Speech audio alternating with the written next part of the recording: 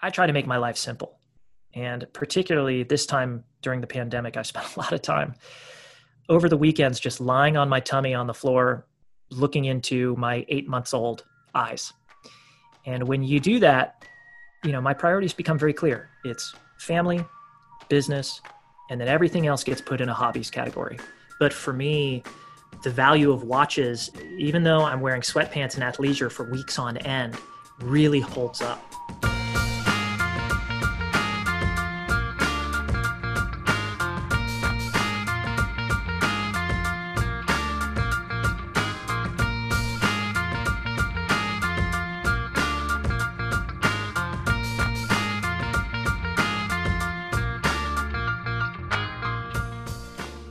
Hey everybody, I'm your host Stephen Pulverin, and this is Hodinkee Radio. We're back. It's a new season. This is episode 101, and we have so much fun stuff to bring you over the next couple of weeks and months. And we're going to start with a bang.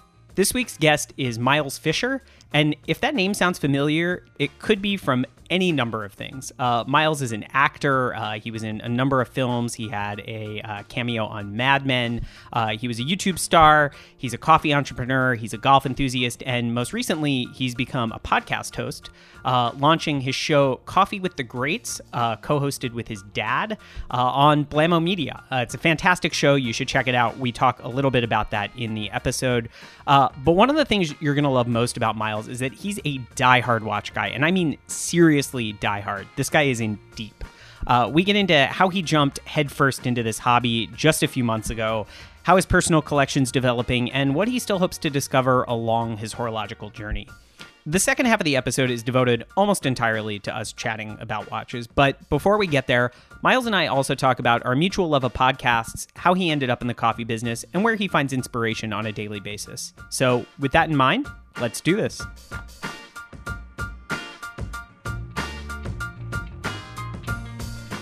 This week's episode is presented by Accutron. Relaunched this year, the new generation of Accutron watches are the world's first to be powered by electrostatic energy, continuing the brand's tradition of innovative timekeeping. Stay tuned later in the show to learn more, or visit accutronwatch.com.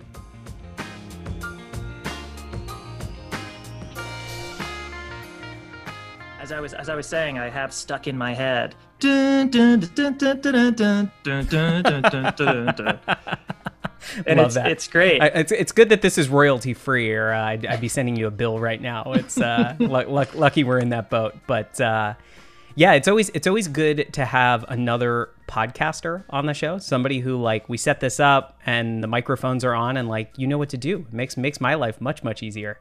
It is incredible now just how easy it is to do this. But I will say I tried to get a new mic. And from Amazon and specific stores, a Target, and then I found an electronic shop out of North Dakota that had one of these little mics in stock. I mean, the world is now buying these microphones for all the right reasons. So it is high demand for the equipment. I guess that's a good problem for us all to have. More shows to listen to, more people involved.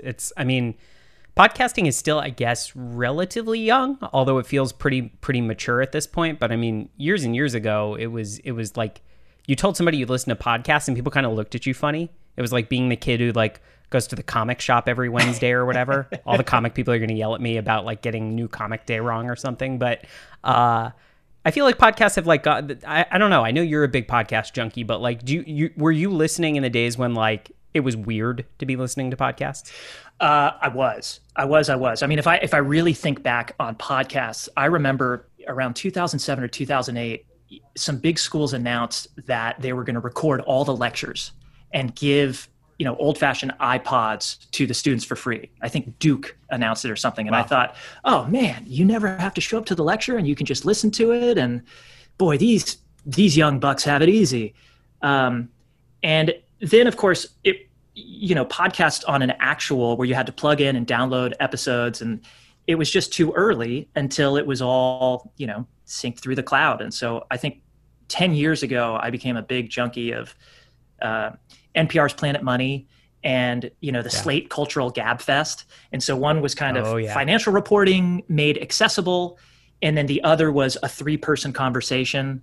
And, I think only now we're at this new paradigm of podcast where all of these documentaries and the specifics. And then just long form interviews. There's just so much noise right now, but there's not as much listening, and the internet just cuts context and nuance right out. And so I love these long form kind of interviews. I think they're the highest nutrition count of most media. Yeah, no, I love that. I mean, we talked before getting on mic that you're a 1.5 speed listener. I'm typically a 1.25 speed listener. 1 is too slow. 1.5 for some of the stuff I listen to is a little too fast for me. But there's this really, it's kind of amazing that there's so much stuff out there, and there's so much stuff going on, and finding time to consume it all and stay up on it all is impossible at this point. I mean, like, I look at like my queue of like amazing golden age TV shows to watch that I missed a year ago or whatever. And like, I'll never get to the bottom of it. And there's something kind of freeing about that, of knowing that like with podcasting, there are so many good shows out there. I could listen all day, every day, and not even scratch the surface. And so it's freeing for me. Like, I don't feel like I have to listen to everything, but I also know that if I have 30 minutes and I'm walking to the grocery store, or if I'm on my commute, back when we commuted places, right. Like, I could make good use of that time, and it's really liberating and also enriching in that way. Well, it's very much kind of the story of me becoming obsessed with watches because of this extraordinary content, all during the pandemic and shelter in place. And I'll talk about that in a minute, but, philosophically, if you just pull back on time, we say it a lot, but the truth is it's really the only finite resource in life. There's only 24 hours in a day.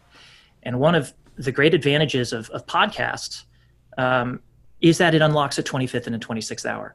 Like you said, you're doing it while you're doing something else. And then it's also incredibly intimate. I really think we're pre-wired.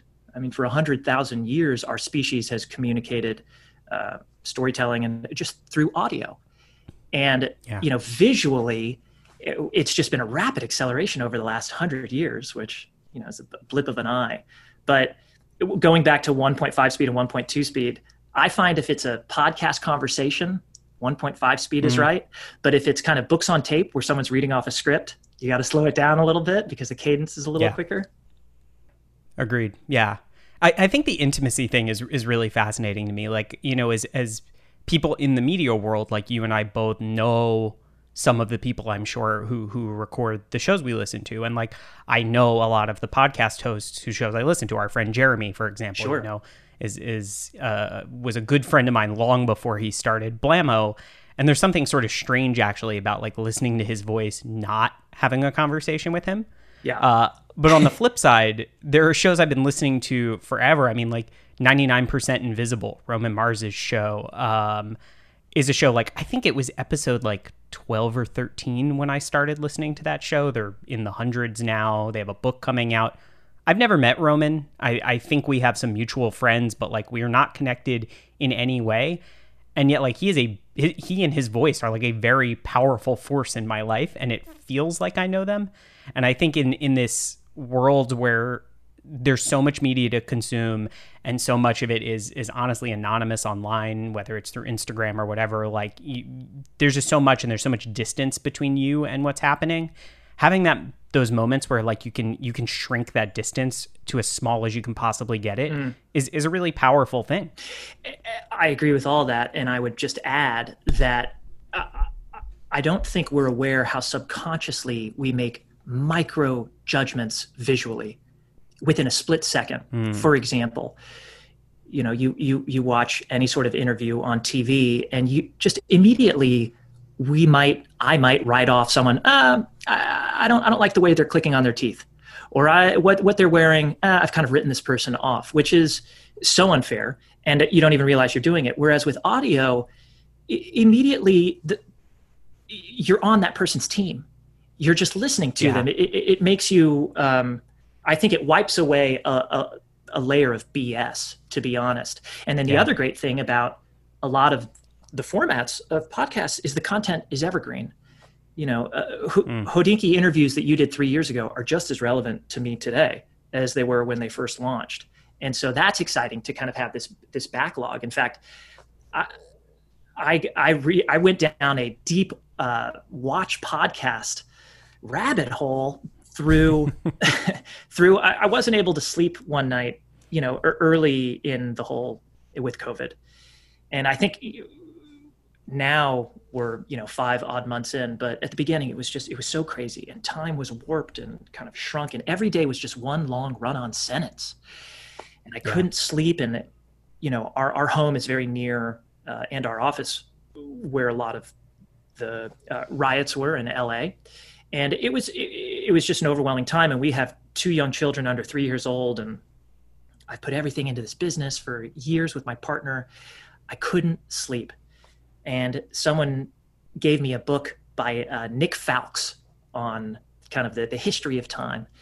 And I started reading it late one night, and I actually slept like a baby. And it was just, it was wonderful. And I woke up the next day and thought, that's kind of interesting. And so I started down that, and I typed in Nick Fowkes into podcasts. And, there was an episode that he did, I think, with Brian Duffy, the CEO of Watches of Switzerland. And he just talked for an hour and a half. It was this magnificent fireside chat just on the history of Omega. And I couldn't devour it quick enough. And then the next one was, James Dowling talking about the history of Rolex. And they were talking about these brands in terms of, imagine you're a 25-year-old young entrepreneur. You're not a watchmaker, but you're a merchant, and you have to market these ideas. And I just thought, this is the most fascinating thing. And, it's a very, very deep well, of course, led by first amongst equals, the Hodinkee empire. Very, very kind of you to say. I'm glad your like foothold into this was Nick. Nick is one hell of a storyteller. He's got kind of a perfect voice for doing something like this. And Nick was actually one of my first bosses in the journalism world back when I was an intern in college. Is that right? Nick is a force of nature. I'm very glad to hear that was your sort of toehold into getting into this. Nick is truly one of the greats in the field, and I've always had a fascination with him from a young age. My father subscribed to the Financial Times, and so when I was in high school, reading that, the pink newspaper on the weekend sections, and then when I was in college, my job, I basically earned beer money working at this old men's haberdashery called the Andover Shop in Boston, Massachusetts. No way. And got really, so have kind of followed That's sartorially. Wild. And so his books on cigars and even on Beretta guns, and, of course, he's Mr. Sartorially inclined and just has this extraordinary vocabulary. But I had a secret but awe of Nick Fowkes, because he went to the same college that my father did at Oxford. It was Hartford College. And I just thought, here's a man with immaculate taste who can articulate the nuances. And so, hearing him for an hour and a half on a podcast is, like I said, it's good, high nutrition content for watch nerds. That's amazing. That's awesome. Yeah, I want to make sure we'll get back to watches, but I want to make sure we talk a little bit about your new show right off the top. Which is how we got connected. So your new show is Coffee with the Greats, and it's on the Blammo Podcast Network. Blammo with an exclamation mark. So Blammo! Blammo with an exclamation mark. And Blammo is run by our friend Jeremy Kirkland, who's a former Hodinkee Radio guest, longtime friend. And when the new show came out, he and I were chatting and wanted to get you on as soon as I found out you were interested in watches. So, yeah, I mean, I could sum it up, but I'd rather hear your sort of elevator pitch. How would you describe Coffee with the Greats to people who aren't listening yet? Well, the elevator pitch is, it is a multi-generational conversation. It's my father and I talking to kind of living legends, not just in the business kind of corporate suite world. Today's episode, for example, was with Roger Staubach, who, took the Cowboys to the Super Bowl 5 times, but frankly is more impressive in what he did afterwards in building his real estate business, and also just a very decent, extraordinary guy. And And so really this all started as a personal project. If I'm to be totally honest, in my early 30s, my wife and I got married. My parents separated after over 40 years of marriage. And I'm the only one in my family who's in Los Angeles. And so I wanted to do just a project with each of my parents. And with my dad's kind of got this incredible story that I've always been a little in awe of, to be honest. And basically, his father was abandoned on a doorstep in Australia in 1904, grew up homeless, actually grew up escaping out of orphanages. And my father was born in California, but grew up in Mexico City. You know, he was conversational in Spanish before English and grew up very, very humbly. And he went to a tough military prep school and then, you know, got a scholarship to Harvard and then went to Oxford and then Stanford Business and then served the government. And it really was kind of the traditional American dream story, from homeless to Harvard in a single generation. And as he kind of built his career, he had these extraordinary contacts.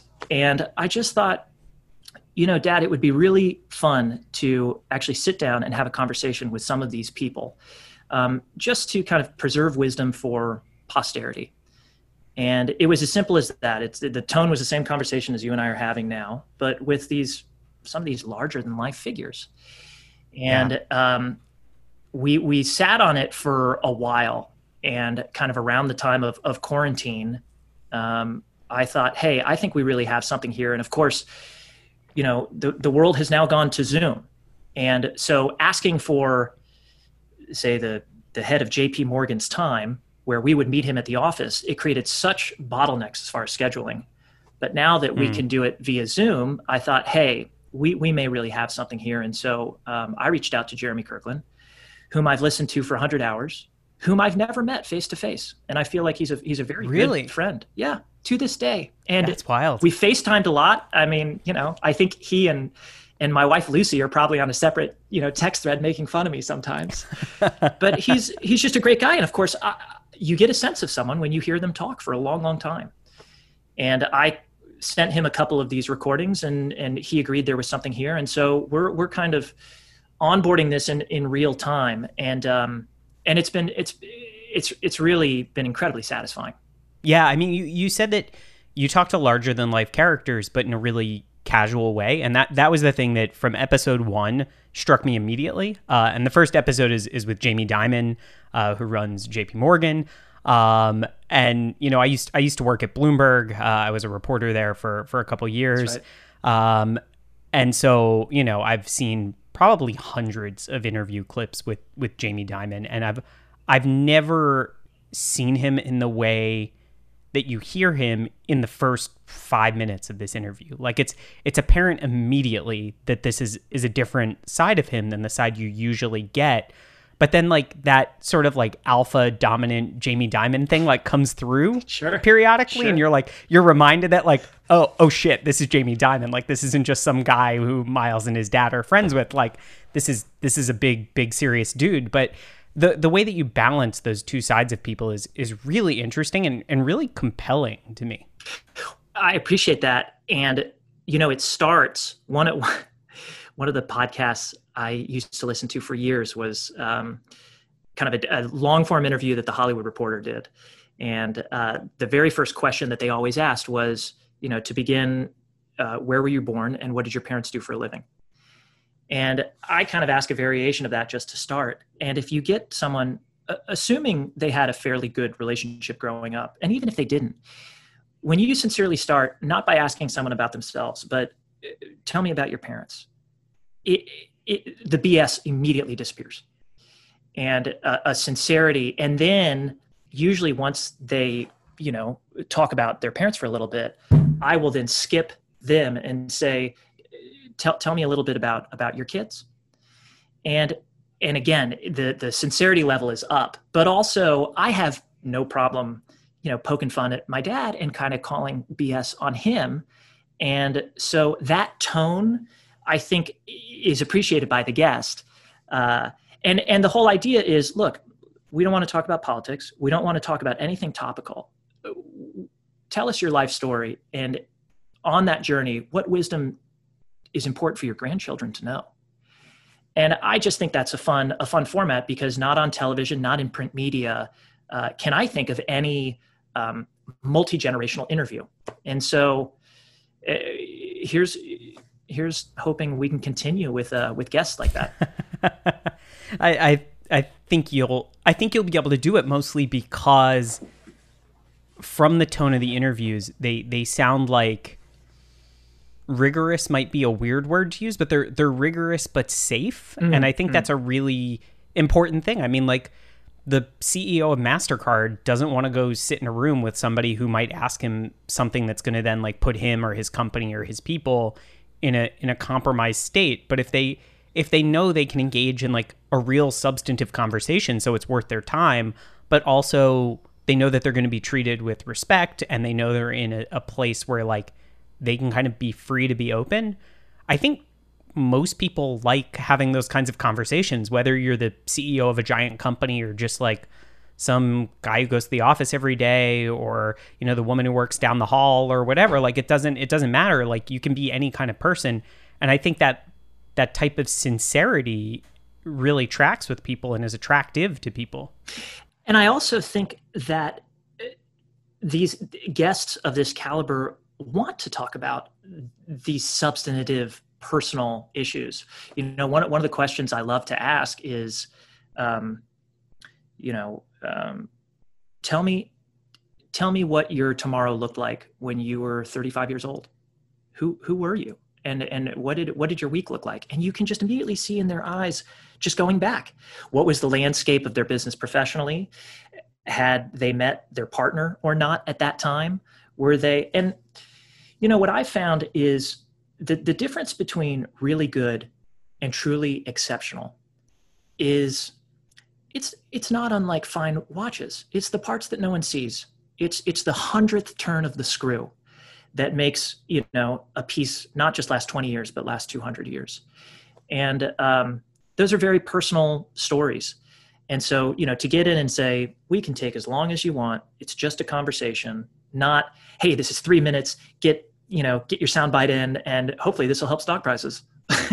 Yeah, right, exactly. With the kind of people you're interviewing is often what they're asked to do, right? Like, their PR departments call and say, hey, this might juice things a little bit, like, we need you to roll out on this set. But, you know, I listened the other day to the one with Randall Stevenson, and he's somebody who I was aware of, but I didn't know a lot about. I don't know if you know this, I'm also from Texas. I'm from Austin. Oh, great. But was aware of Randall Stevenson. I mean, he's obviously like kind of legendary in that part of the country.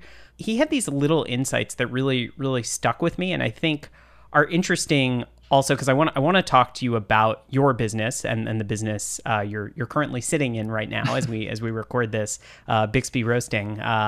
He talks about the idea of risk and the fact that you can't be truly successful until you failed at something, because until you've experienced failure, you don't have a good barometer for risk.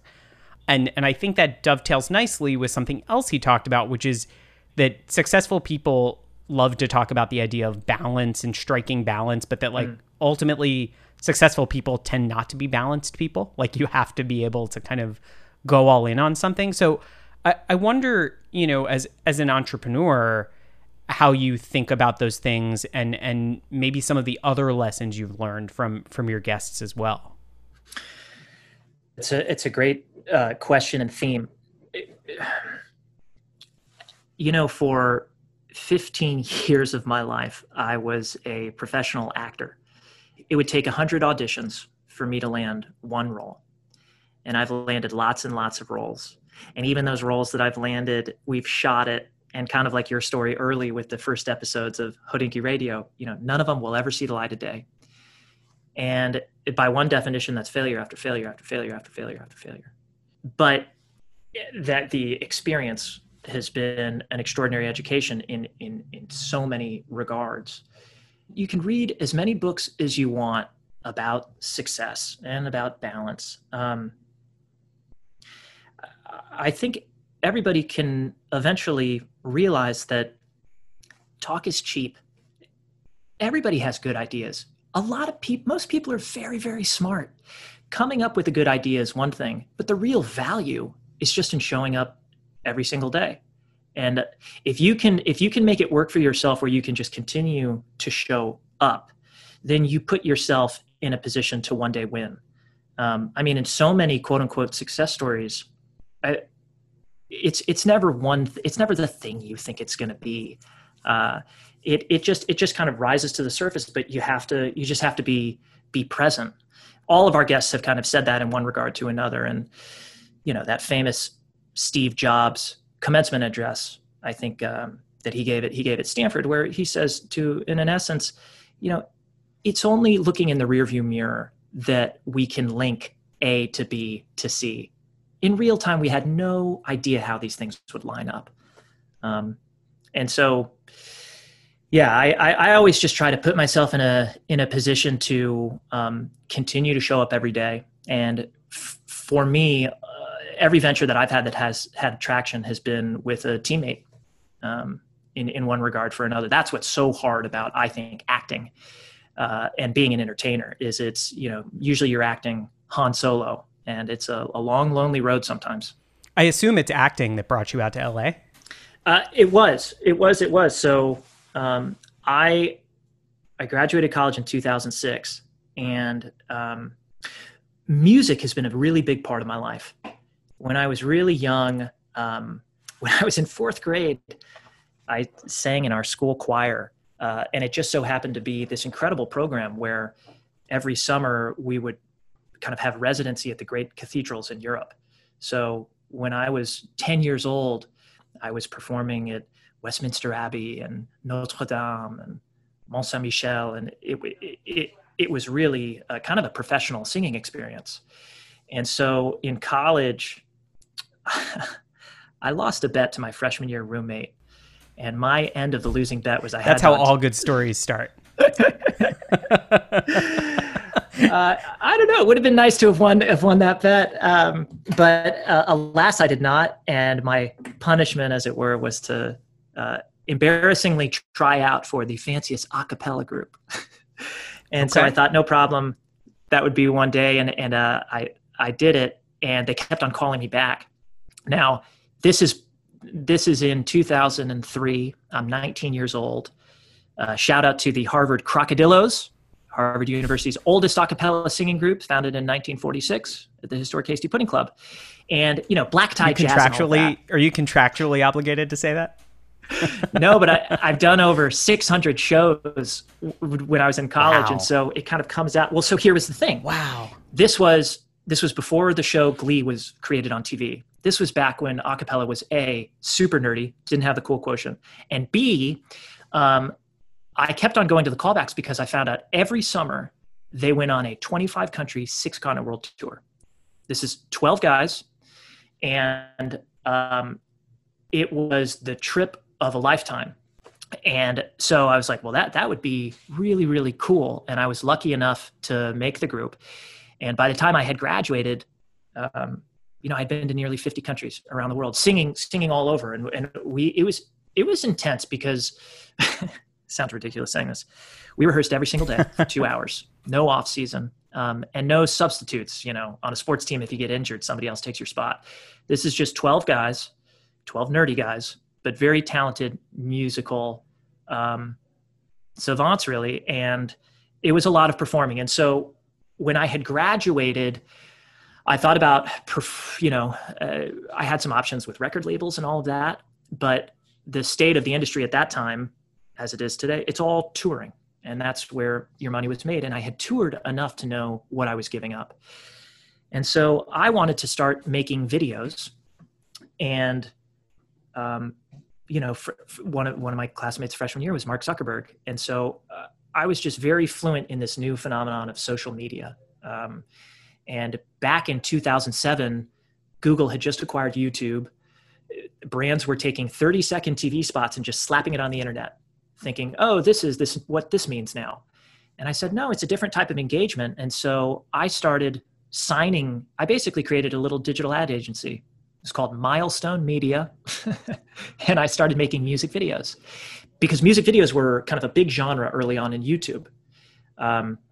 And they were these very cinematic music videos that I, would basically sell to brands like Vizio or Range Rover or K-Swiss.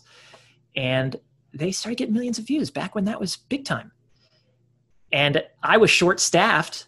So I was the guy who was acting in them, but also like performing, but also trying to sign clients and work in the back. I didn't know what I was doing, big picture. I was young and in my 20s, but I was energetic. And as these videos began to pop off, I started getting cast in shows. And I thought, okay, this is fun. And it wasn't until I got cast in this movie, Final Destination, which is a huge global franchise. I mean, I think the movie, the film that I was in, which was shot in 3D and all of that, was the #1 movie in Russia for 3 months. The entire country of Russia. Wow. and Brazil. Interesting. But major, I know. So a lot of my Instagram followers, are speaking Portuguese and Russian. And they're very into, I think I died like 4 times in that movie. These Final Destination movies are nuts. But it was good fun. And then I had a part in Mad Men. And, I got to do some scenes with DiCaprio directed by Clint Eastwood. And I thought, this is cool. This is really cool. That is cool. That is unquestionably awesome. Yeah. However, I started getting cast in pilots for TV shows. And I got cast as the lead of 7 pilots, and not a single one of them got picked up.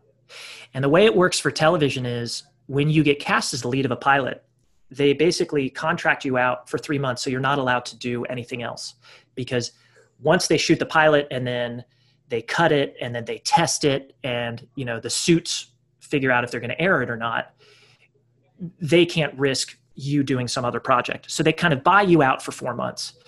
And that happened 7 years in a row and took me off the market. And I was it didn't happen. And so it was very bittersweet for me because, my enthusiasm really started to fatigue. And it just didn't fill me up as much as creating these projects all on my own. And so that's where I really started to think about, okay, what is a passion of mine?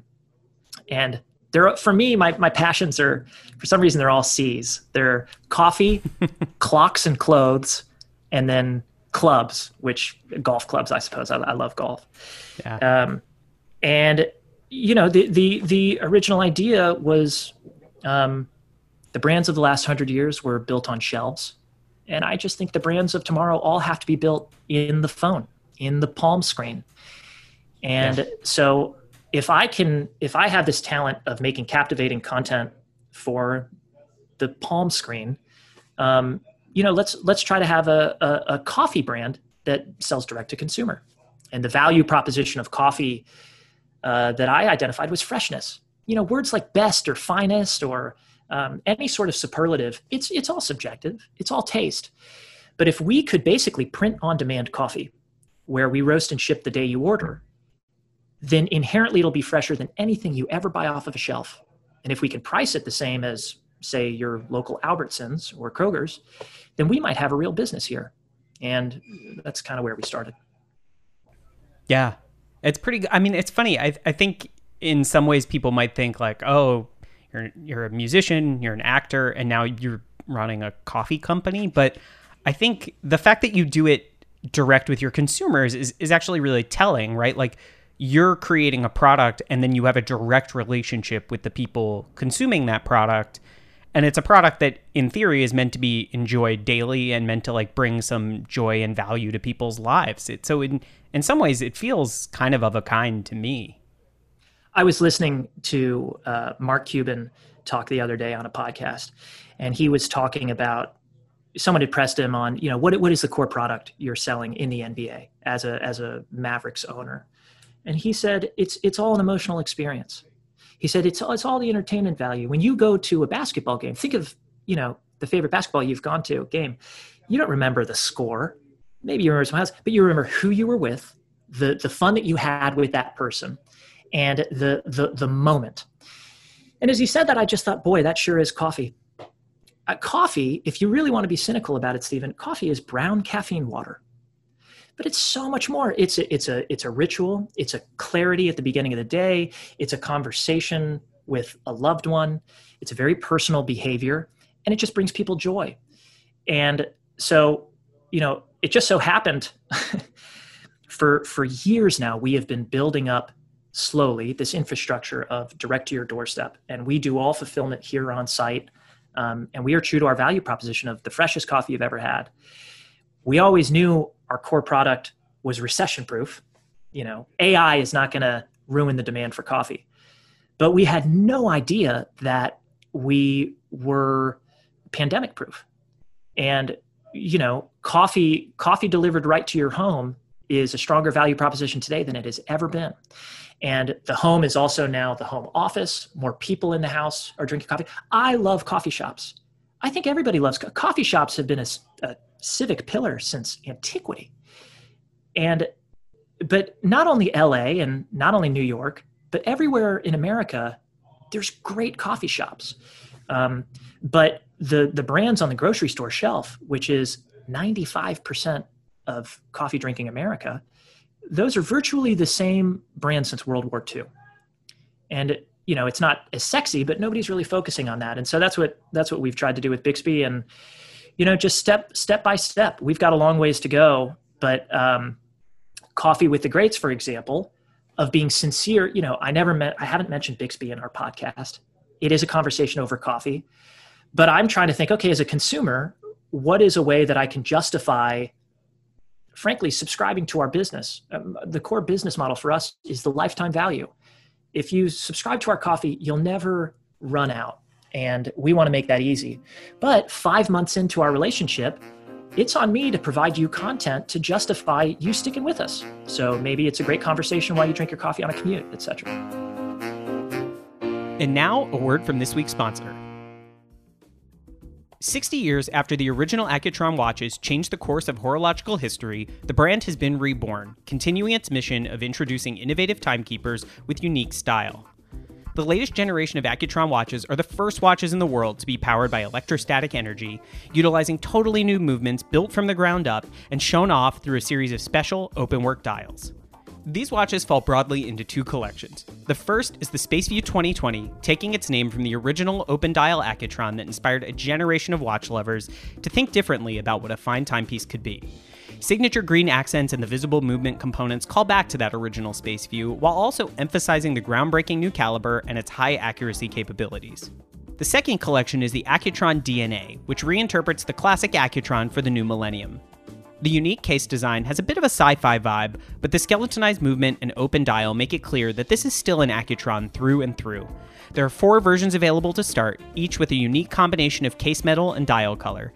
You can go casual and classic with steel and green, or sleek and minimal with black and blue. For more, visit AccutronWatch.com and follow @AccutronWatch on Instagram. All right, let's get back to the show. It's interesting that you're thinking about even the coffee business, which is like a hard product consumer good business. It's a grocery business in a lot of ways, as also being a content business. It's a lifestyle. The product is anything to anybody. So we need the product to be fresh and high quality first and foremost. But I also get such a trip out of, coffee is about as global a commodity as it gets. I mean, coffee and oil, and it has been harvested truly around the world for millennia.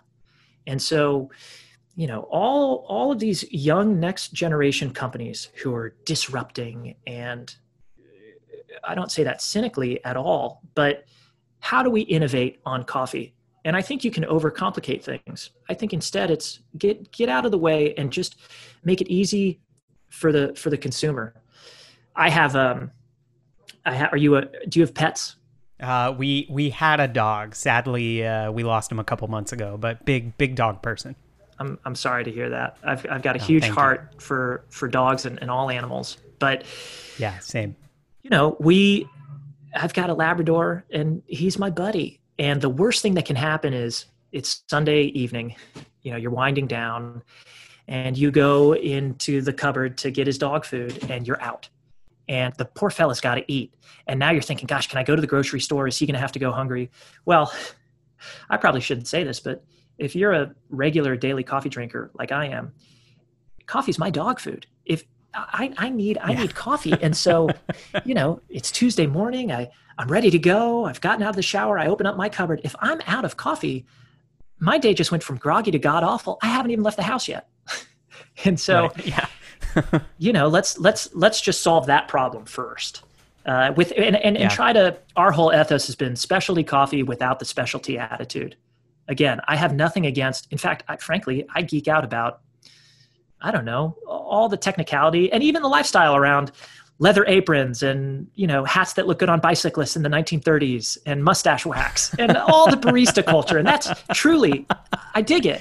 But I just need a good cup of coffee reliably every morning at the house to get things started. Yeah. I think there's a connection between that sort of attitude and the attitude that I have, and it seems like you have about watches, and that I think a lot of our listeners have, which is like, yes, you can enjoy geeking out about the technical details, but at the end of the day, it's a part of someone's lifestyle, and it's a part of what makes you like have a smile on your face throughout the day. And I think that's something we try to do and have tried to do as long as I've been involved with Hodinkee is, yes, like you said, there's a certain baseline. Like, yes, we need to be technically accurate. We need to be thorough. We need to provide quality information, quality images. But like more than that is we need to make you, say, okay, I took 20 minutes out of my day to read a story about a mechanical timekeeping instrument. And like, I feel good about that time investment. Like it's exciting. It makes me feel good. It makes me feel connected to a community. And I think, whatever people are passionate about today, I think like that's really what sort of like being a hobbyist or being an enthusiast looks like in 2020. I think you're spot on. And I think that's the future of I think your industry and my industry. It is fostering a community in a very sincere way. I mean, so I have spent, let me just say, as a consumer, and again, I'm not trying to butter you up, the content that you have offered, that Hodinkee has offered, it's gotten me through the pandemic. I mean, truly has just calmed my mind. It's kind of the only reprieve of the day. Yes, the very polished high-end print. By the way, thanks for the reissue on number 1. It was the only episode missing.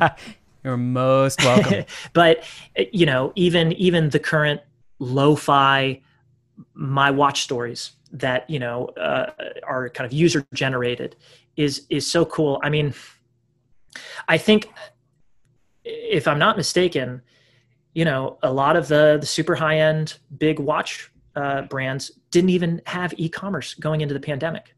And so forgive me if this is a hot take, but I think it's interesting because I live in LA and, over the last several months, this whole time I'm deep in this rabbit hole of watch content. Again, Hodinkee did it first, Hodinkee does it best, but there's a lot of people out there. And I am right down the street from Rodeo Drive, which is where all of these brands have their North American flagship boutique. I've been into all of them and they all feel behind, not in I don't want to say soulless way, but there is a lack of oxygen there. I feel like if somebody in 2020 wants to check out a watch, my bet is they first look up a long form proper review on Hodinkee. They check out a Tim Mosso video review. They look it up on Chrono24 before further stumbling down the rabbit hole. And it just occurs to me that, most online content worth consuming about watches is produced by this quote unquote secondary market, which doesn't just mean used watches. It's you guys have built this kingdom by increasing production value. And we just know that abundance of relevant, high quality educational content pays dividends. So, I think the brands and the authorized dealers think they're safe because, quote, the secondary market is different. But the truth is, consumers don't care who gives them what they want, as long as someone gives it to them. And if you can build a community alongside that, boy, that's awfully powerful. Humans are loyal to convenience. Yeah, no, I think that's a really good point. I think, for years, not to get too into the weeds here, but for years and years, those watch boutiques were people's only resource for community, for knowledge, right? Like that was the hub. And I think you're right that we sort of were very fortunate to be able to leapfrog that old system And now it's everybody's playing catch up and trying to find parity and trying to figure it out. And I think the pandemic ultimately, while it's going to impact sales, and I'm in no way trying to make light of the human and economic toll here, but I think a swift kick in the pants, whether it was from the pandemic or something else, was a good thing for the watch industry. I think it's an inherently conservative industry. It's an industry that places tremendous value on the past. And this really motivated everybody to look forward. And I think, 5 years from now, I think the industry is going to be in a much better spot. I think there's going to be a lot more people interested in watches, which selfishly I think is a great thing. But I think you're right. I think people are loyal to convenience, and it's important that the people they're getting their information and their products from catch up and give them that convenience instead of expecting them to adapt to the businesses. I also think, it's been tested. And for me, the value of watches in a world where I'm wearing sweatpants and athleisure for weeks on end really holds up. I worry a lot about fashion retail and just the consumer demand. But for watches, even though I'm somewhat confined, the joy it brings just on my wrist in a personal way. I'm looking at this. By the way, I don't think we've done a wrist check. What are you rocking today, Stephen? I am wearing a 1016. I'm wearing a Vintage Explorer. Beauty. It's a little hard to see on my Zoom call there for you, but how about you? I'm rocking a Grand Seiko SPGY 003. This beautiful. That is a very cool watch. It is something special. And actually, I put new shoes on it with this strap. Not to get political, but what's happening in Hong Kong right now is rather extraordinary. Yeah. And when this first happened, I thought I want to check in on the Armory and see, and Mark Cho, by the way, who's been making videos every day, which I think is so cool. Yeah. But I wanted to support them, and they had this beautiful strap that they did with Drake's, and made out of old Drake's ties. Yeah. It's quite handsome. I love this one. It's the first watch that really, really seduced me. Mm. So what is your personal watch taste like? It's a great question. Well, let me kind of back up a little bit and just tell you kind of the watches in my life prior to please the pandemic. When I was both with music and also a lot of my life has been shaped by travel. I've been lucky to travel around the world a lot. When I was 5 years old, my family lived in Japan for a little over a year. And so, cool. I remember Casio's abundant, but I think when you're 5 years old, plus, Casio G-Shocks in general, everything is just huge. It just doesn't fit on you. It was really, really big. And so the first watch I really had that I loved was just a classic Timex Ironman. I think Indiglo was brought to market in 92, if I'm correct, so I was just obsessed with the Indigo. And actually, here's a story. I thought it was the coolest watch in the world because few people would remember now, but my father ran for Senate in 1994 from Texas. And I was very young and I don't remember it much, but I do remember that Bill Clinton flew down to an event to support my dad. And so I got to have a photo with him, and he put his hands on my shoulder, and he was rocking a Timex, an Ironman. And I just thought, that's whoa, awesome. The president's wearing the same watch I have. This is super cool. And it never left my wrist. And then when I was in high school, I went on this very intense semester abroad program. We moved to Washington, D.C. starting freshman year of high school. And I had a hard time with that transition. And so I went to this thing called the Island School, which was a semester on a small island in the Bahamas. It's not as glamorous as it sounds, run by a former Navy SEAL who made everybody. It was all focused around marine biology. So this was very, very intense. It was kind of 30 students from around the country, and every day started at 5:30 in the morning. You had to run 3 miles, and all of the food you made yourself and you prepared yourself. It's kind of like an outward bound type thing, but the science was really heavy. And so we did scuba diving every single day. and like night dives and stuff like that. It was super intense. And so the rule was you had to come with a dive watch that was rated over, 10 ATM. And so that was the first real watch that I depended on. And, it was the Luminox Navy SEAL watch. This is back in 1999.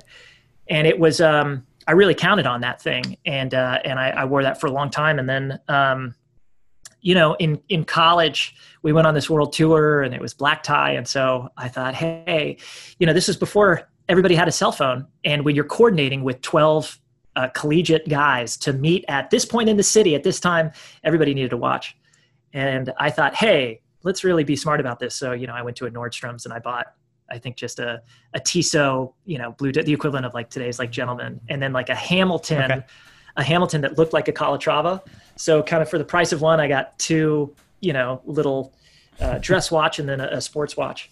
And I wore those for a long time. And then I basically, thanks to my wedding, my wife gave me the most extraordinary watch the day we were married.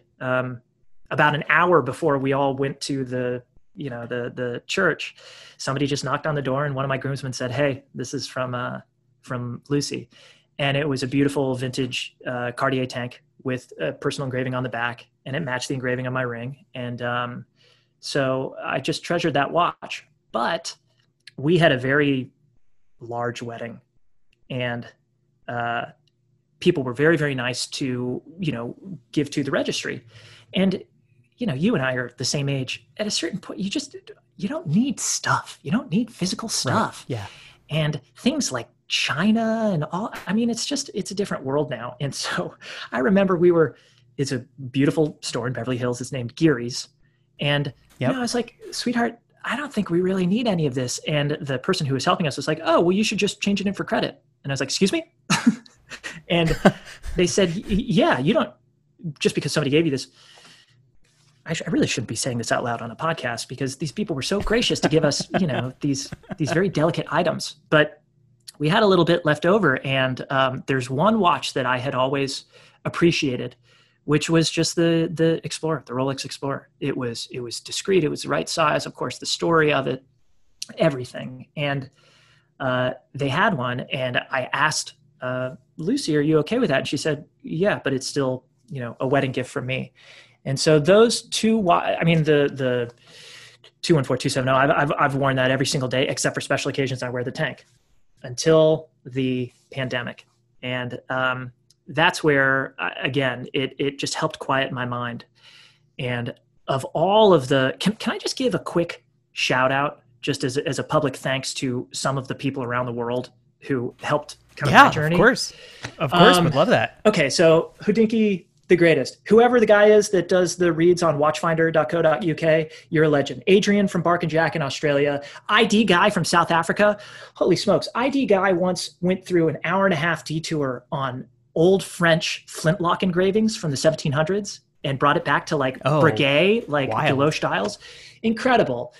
Jenny L in Germany. What's up? You got an amazing attitude. Mark Cho. Tim Masso is just a whole nother legend. Obviously, Christian Theo and Harris. So many more. Hell, even Archie Luxury. There's so much going on. And then in podcasts, and then books.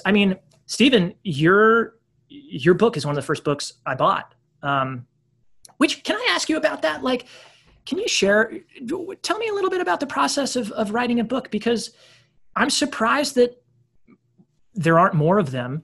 And you provided a really great, I pull that book off the shelf once a week. Tell me a little bit about that. Very kind of you to say. Funnily enough, the story is actually kind of a mirror of your story, which is that when I started at Hodinkee, I knew very little about watches. I mostly wrote about men's fashion, classic style kind of stuff. And I asked Ben, I said, I need to get up to speed here. What do I read? And he said, "Oh, you got to go buy Gene Stone's book, The Watch." And I said, "Okay, perfect."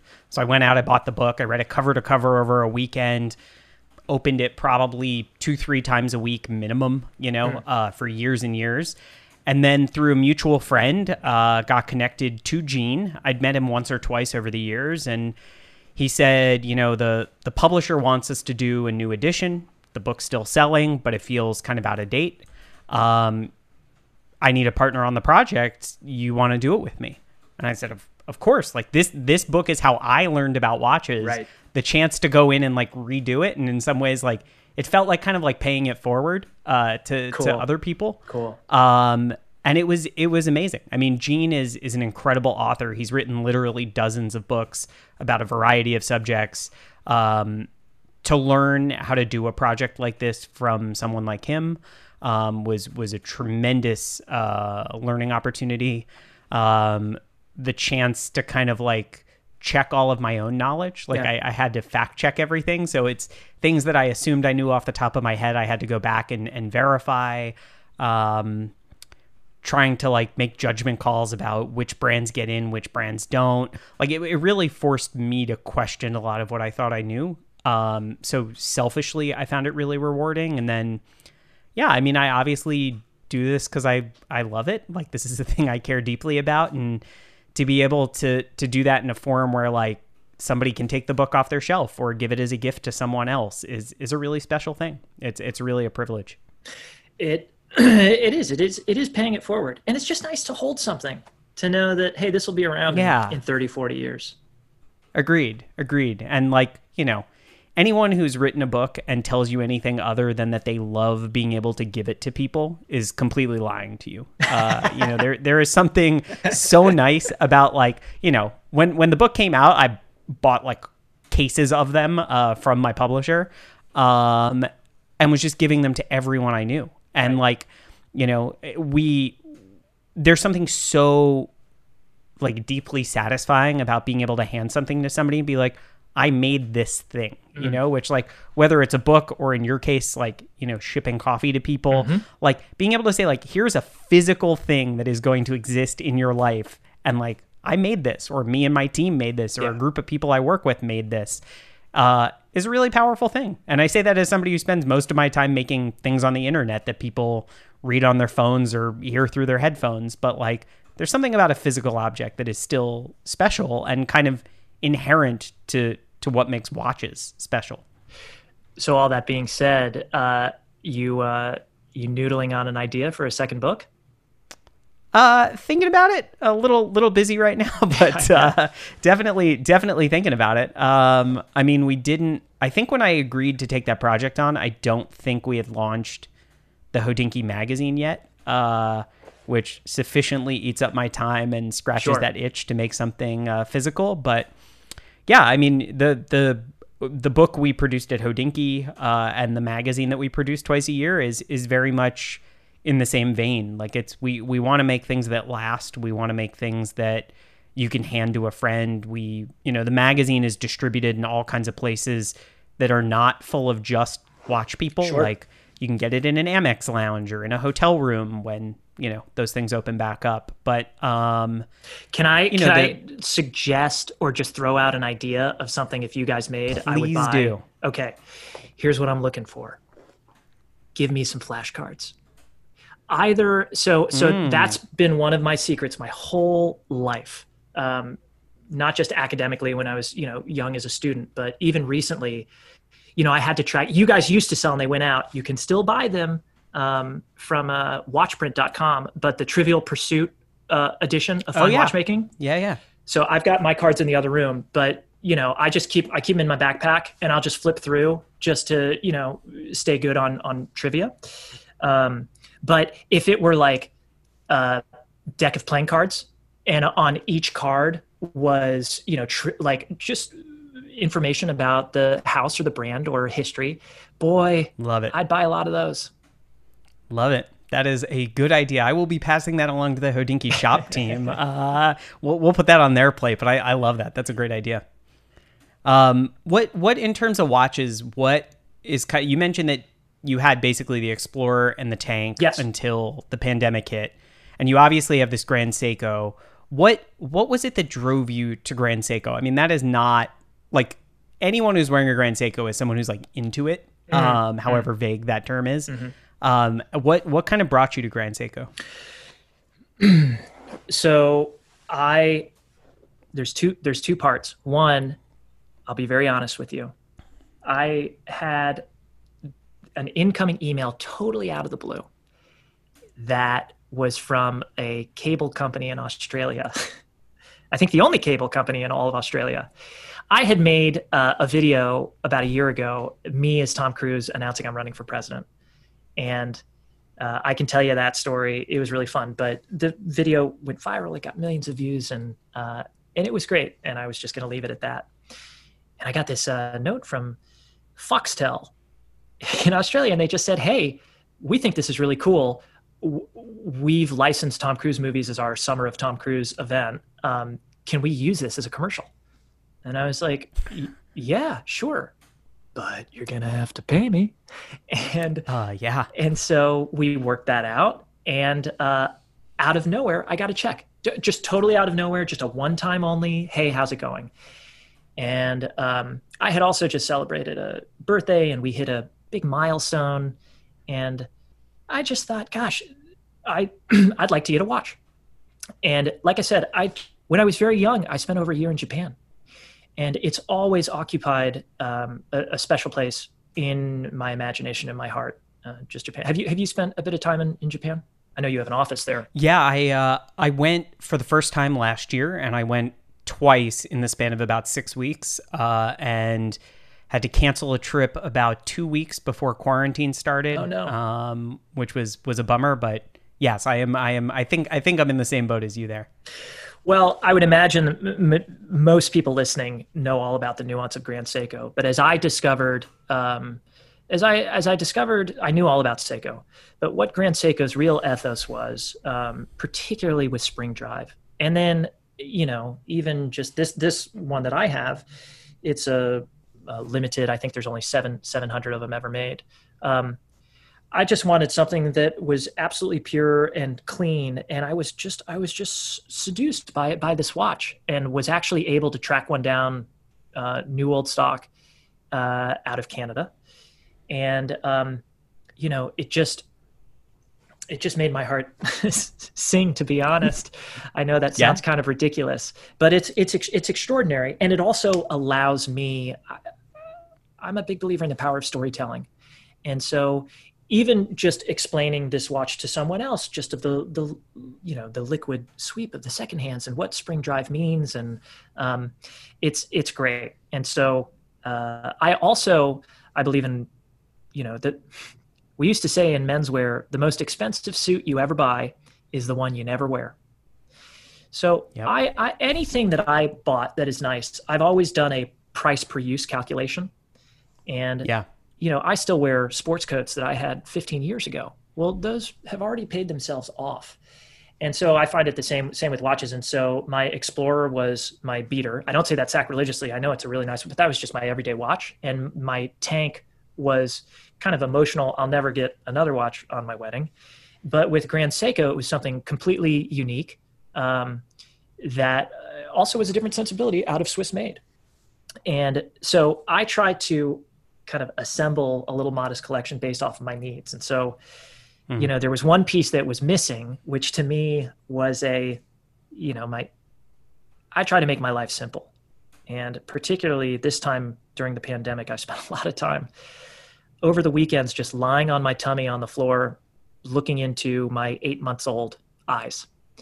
And when you do that, my priorities become very clear. It's family, business, and then everything else gets put in a hobbies category. And in hobbies, it's watches and golf. And so I wanted a golf watch, and I did a lot of research. Did you know that there is a Cartier Pasha made specifically for golf? And it is outrageous. I did. This watch is insane. We'll find a photo of this watch, and Gray, we'll link this up in the show notes. This watch is bananas. It's bananas. I think Genta designed it, or like kind of co-signed off of it. I think so. And it has. I think you're right. I mean, the idea that anybody would actually wear this playing golf is absurd. But you could keep, if you were playing with 4 people in foursomes or 4-ball, it would keep score individually on 4 different dials. It's totally nuts. The truth is, if you want a real golf watch, you get a Garmin, or even now perhaps a new Tag Heuer that may be pretty overpriced. But what I wanted was a watch that could just keep my score relevant to par. So it had to be a bi-rotational bezel. and I really like the idea of an internal rotational bezel. Oh. So I went down this long track for the Memovox. I love the Memovox. I loved everything that it was about. Of course, I'm a big fan of JLC, and I thought, okay, well, let's really get into branding now. JLC, obviously, you ask anybody, Jaeger-LeCoultre, and they'll say the Reverso and the Watchmaker of Watchmakers. But as far as their other lines in the catalog, few people know. The Polaris is a great watch, but they've branded it as for the man in movement. And so I thought, okay, all right, if I can wear this while playing golf and I can just rotate the bezel, that could really work. So that is my sports watch. And that's super cool. I have never heard of somebody using an internal rotating bezel to track their golf score. That's pretty awesome. It's great. It really, really works. It's a little big, to be honest, the watch, but I'm going to throw it on the rubber strap. And, again, back to I used to think that the best way to wear clothes was to, pick it out with care and then wear it as though you had just picked it up off the back of a chair with nonchalance. Yeah. And so it's nice to have a nice watch, but then, just to wear it and forget about it. And if somebody, not to insist upon it is a nice way to do it. And so, I love the JLC. Yeah. I'm trying to think. I'm not a huge car guy. I appreciate cars, but obviously the overlapping Venn diagram between watch and car guys is strong. Yeah. The corner I want to pick is, the watch and golf guys. So I know your boy Clymer, myself, Eric Wind, maybe Eric Wind's son. Yeah. Eric Wind's son for sure. Eric Wind's son is going to smoke everybody at some point, but he already is. And I've got a great working title for the concept. It's called Red Par. It's just the Red Par Club. And it's just guys who want to play golf, but also who are watch nerds. We'll see. Who knows? Maybe when we're done with this pandemic. Do you have any watches that are kind of like the next thing on your radar? Anything that you're waiting to come in, or that you're kind of thinking about pulling the trigger on? Yes. Yes, I do. And I'm so excited. As any good watch guy does. Yeah. So excited about it. So I'll back into this by saying I have a few dream guests for my podcast. If we ever are able to get them, would be extraordinary. But my ultimate dream. I went to high school at a school called St. Albans in Washington, D.C., which is a very small little private school right at the National Cathedral. But it's a wonderful school, and we have some distinguished alumni, many in the world of politics for obvious reasons, and foreign diplomats' children. But the coolest alum we ever had, when you walk into the main hall, the first thing you see is an American flag that was flown on the moon. And Michael Collins, who was with Buzz Aldrin and I guess is kind of the forgotten man with Neil Armstrong. He went to St. Albans, and he's an alum. And I think that's the coolest thing in the world. And I think the moon watch is just so extraordinary. And I don't know. I don't have a chronometer, and I'm just not a huge format guy. And I've been looking at various speedies the whole time. And so, with this new 321 and the whole history of Lamania and bringing it back together and the size of 39.7 and all of it.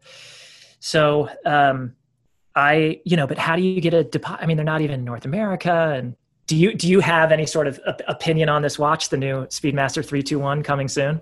I think it's incredible. I think it's an incredible watch. I think it's Omega is making the watch that all the enthusiasts have wanted for years and years and years. And I think it's something that Omega's done a really amazing job at in general, and not to log roll for them too much here, but so few watch brands actually really pay attention to the collector space. Yeah. They're paying attention to what customers are buying at large and at scale. But to make this watch, which in the grand scheme of things, they can probably make a lot more money selling basic James Bond style Seamasters all day. They're way easier to make. I'm sure the margin is higher. They can crank them out at much larger volumes.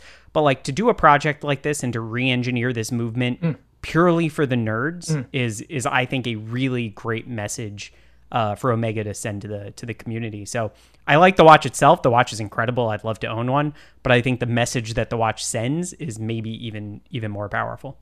Totally agree. And I really think it's cool how, it'll stay in the catalog, but they've kind of, again, says a guy who's not a major car guy, done the Mercedes AMG treatment to it, that it's one person who assembles the watch in its entirety. To me, I think that's really cool. I mean, the movement, talk about the ultimate sapphire sandwich. Holy smokes, that movement just makes my heart skip a beat. And with the size, I think that bracelet looks pretty swish. I do too. Yeah, I do too. So I've only seen the watch very briefly, but I'm hoping to get some more time with one soon. Yeah, I mean, peep Robert Jean from Fratello's Instagram, and he certainly dangles his a lot. But so now my question is, so I guess that watch is 10 ATM. The only thing in the back of my head is just the waterproofing. And from a guy who actually scuba dove, past tense of scuba dived? What is it? Was a scuba diver. How many English majors is it going to take to figure this out? I don't know. I'll ask my editor. I'm never doing more than holding my breath for 30 seconds in a swimming pool. But I would reckon that anything without screw down crowns, just stay clear of the water, right? I mean, even so, can I just ask you, like with my Polaris, that's rated to 10 ATMs, but there's nothing screwed down. And I just think, really, is this safe? It depends who you ask. I mean, like, it's probably safe. Also, like, what's the ROI is what I always ask myself. It's like, do I really need to jump in a pool with something without a screw down crown? Probably not. I can just wear a different watch. Like, I'm in a very fortunate position where I have enough options. I mean, with the Speedmaster, I'd be more worried about accidentally hitting one of the pushers on something, which is where you'd really have a problem, because you'd essentially be like forcing water into the case. It's still probably not likely, but like, it's a case where I'd say, like, unless you really need to wear it in the pool, unless that's like really going to make you happy, it's probably not worth it. Yeah. I mean, it'd be covered under warranty in theory, but then you have months without your watch while it's getting fixed, and like, I just steer clear. Yeah. Personally. I mean, going to the moon's cool enough. I don't need to go to the bottom of the swimming pool as well. Yeah, exactly. Right. But I will say, man, Omega, I mean, I think too, the new James Bond 300 Seamaster, just, and that Milanese titanium bracelet, Omega's doing things right. I'm also fascinated too, just with if you're a golf person, they just slam dunked this last weekend with Colin Morikawa. They did.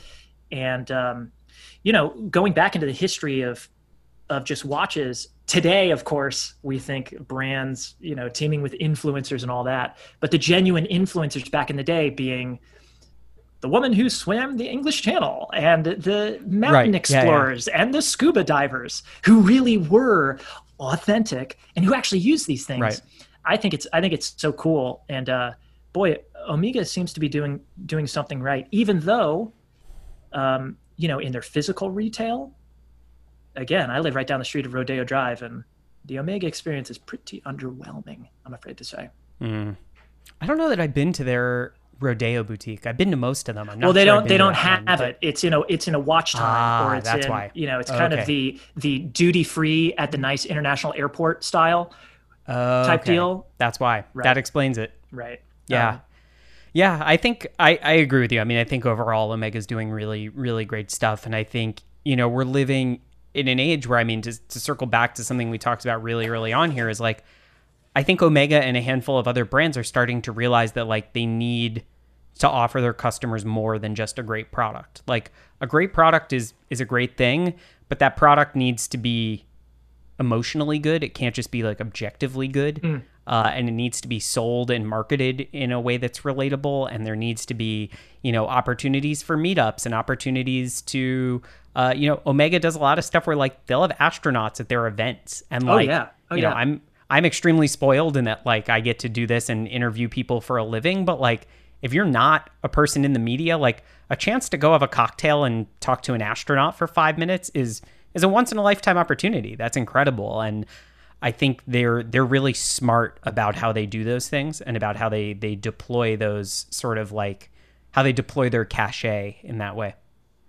So if I were to interview one of the CEOs of one of the great companies just on this podcast, if I ever had a chance, personally, who would you be most interested to hear the Coffee of the Greats? So just to jog your memory, because I've done a little homework. Catherine Renier at JLC, who strikes me as a very impressive woman.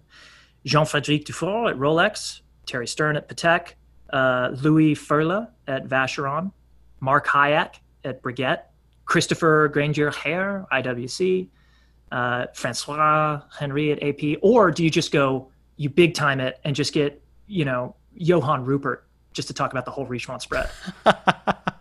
I mean, Rupert would be a really interesting interview. I have never interviewed him. Joe, who I work with, has I think interviewed him on a few occasions. That could be interesting. Jean-Claude Beaver, who's not technically, running the company right now, right. He's incredible. Any chance you have to talk to him is amazing. Talking to Mr. Dufour from Rolex would be incredible, but they don't do executive interviews. That is fully off the table, I'm sure. Got it. I have to say that there's sort of a new generation of executives who have come in the last, I've been involved in this industry in a serious way for about 9 years. And over the last 4 or 5, there seemed to be a new generation of CEOs in Switzerland, not the sort of U.S. subsidiary CEOs, but the CEOs in Switzerland are becoming much more interesting, if that's a fair thing to say. And I mean that with no offense to anyone who's been there longer than that. But you mean someone like Edouard at Moser?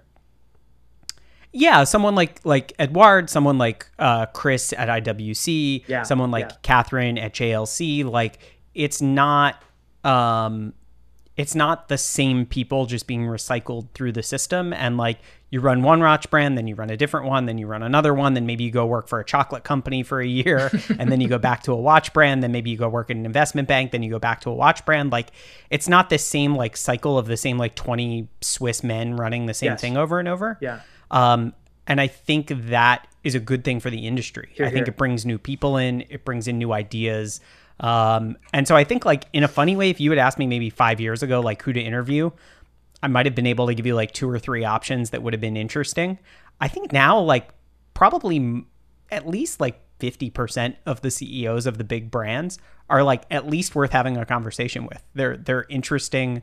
They have real ideas, and they're trying to put their own stamp on things, which I think is really interesting. It's people are out of just pure maintenance mode and they want to do something and leave an imprint, which I always find exciting. I've got another question for you. Yeah, whatever. I'm just because I never get to talk watches with anybody. And no, so I'm always happy to have other folks who want to ask questions. It's great. So from your perspective, what is the deal with Breguet? Breguet strikes me as having all the goods, right? Since 1775, the most extraordinary. First off, an entire design language that is based off of their numerals, industry-wide, that every single piece is individually serialized, the Guilloche dials, and it must be just around the price point.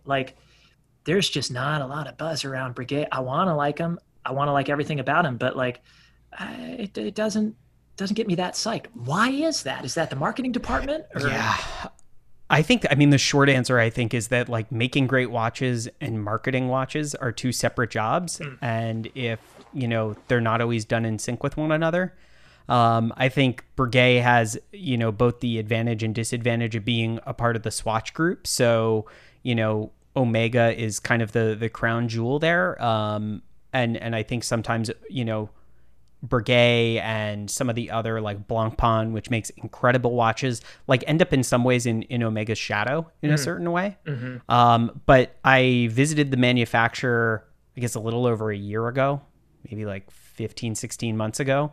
Joe and I actually went together and spent a day at Breguet, and I had never been before. And it blew my mind. Yeah. I have always liked the quality of the watches and liked the design of the watches.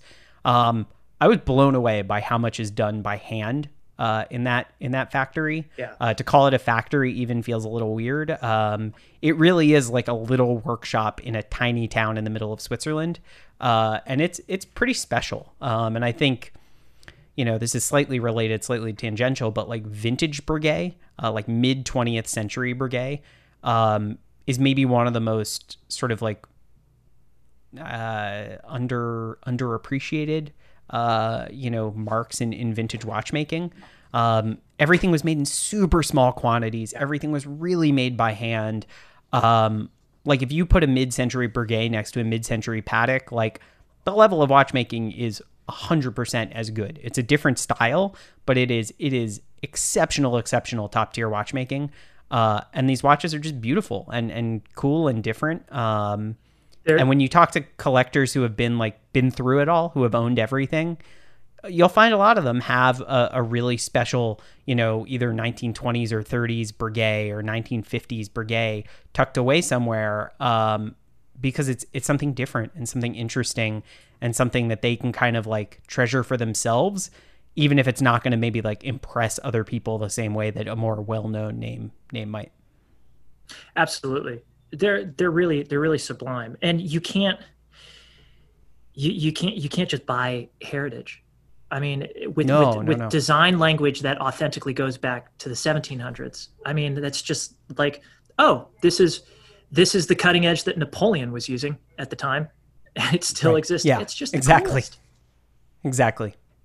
Yeah, there's so many wild stories about things like that when you start getting into like interior central Switzerland. You find these workshops and you start talking to the people there, and you realize that like even we're all so steeped in incredible watches. Like there's so many images out there, so many people posting on Instagram, but like you realize that like you're never going to know it all, and there's always going to be things to discover, and there's always going to be new things you can learn about production and about sourcing and about supplying and about craft and even about the marketing side of things. And like it's one of the things that when I first tell people, like, when people say, what do you do? And I say, I work for this company. We're a publishing and a commerce company in the world of wristwatches. And they're like, wait, there's enough going on in wristwatches to keep you busy every day?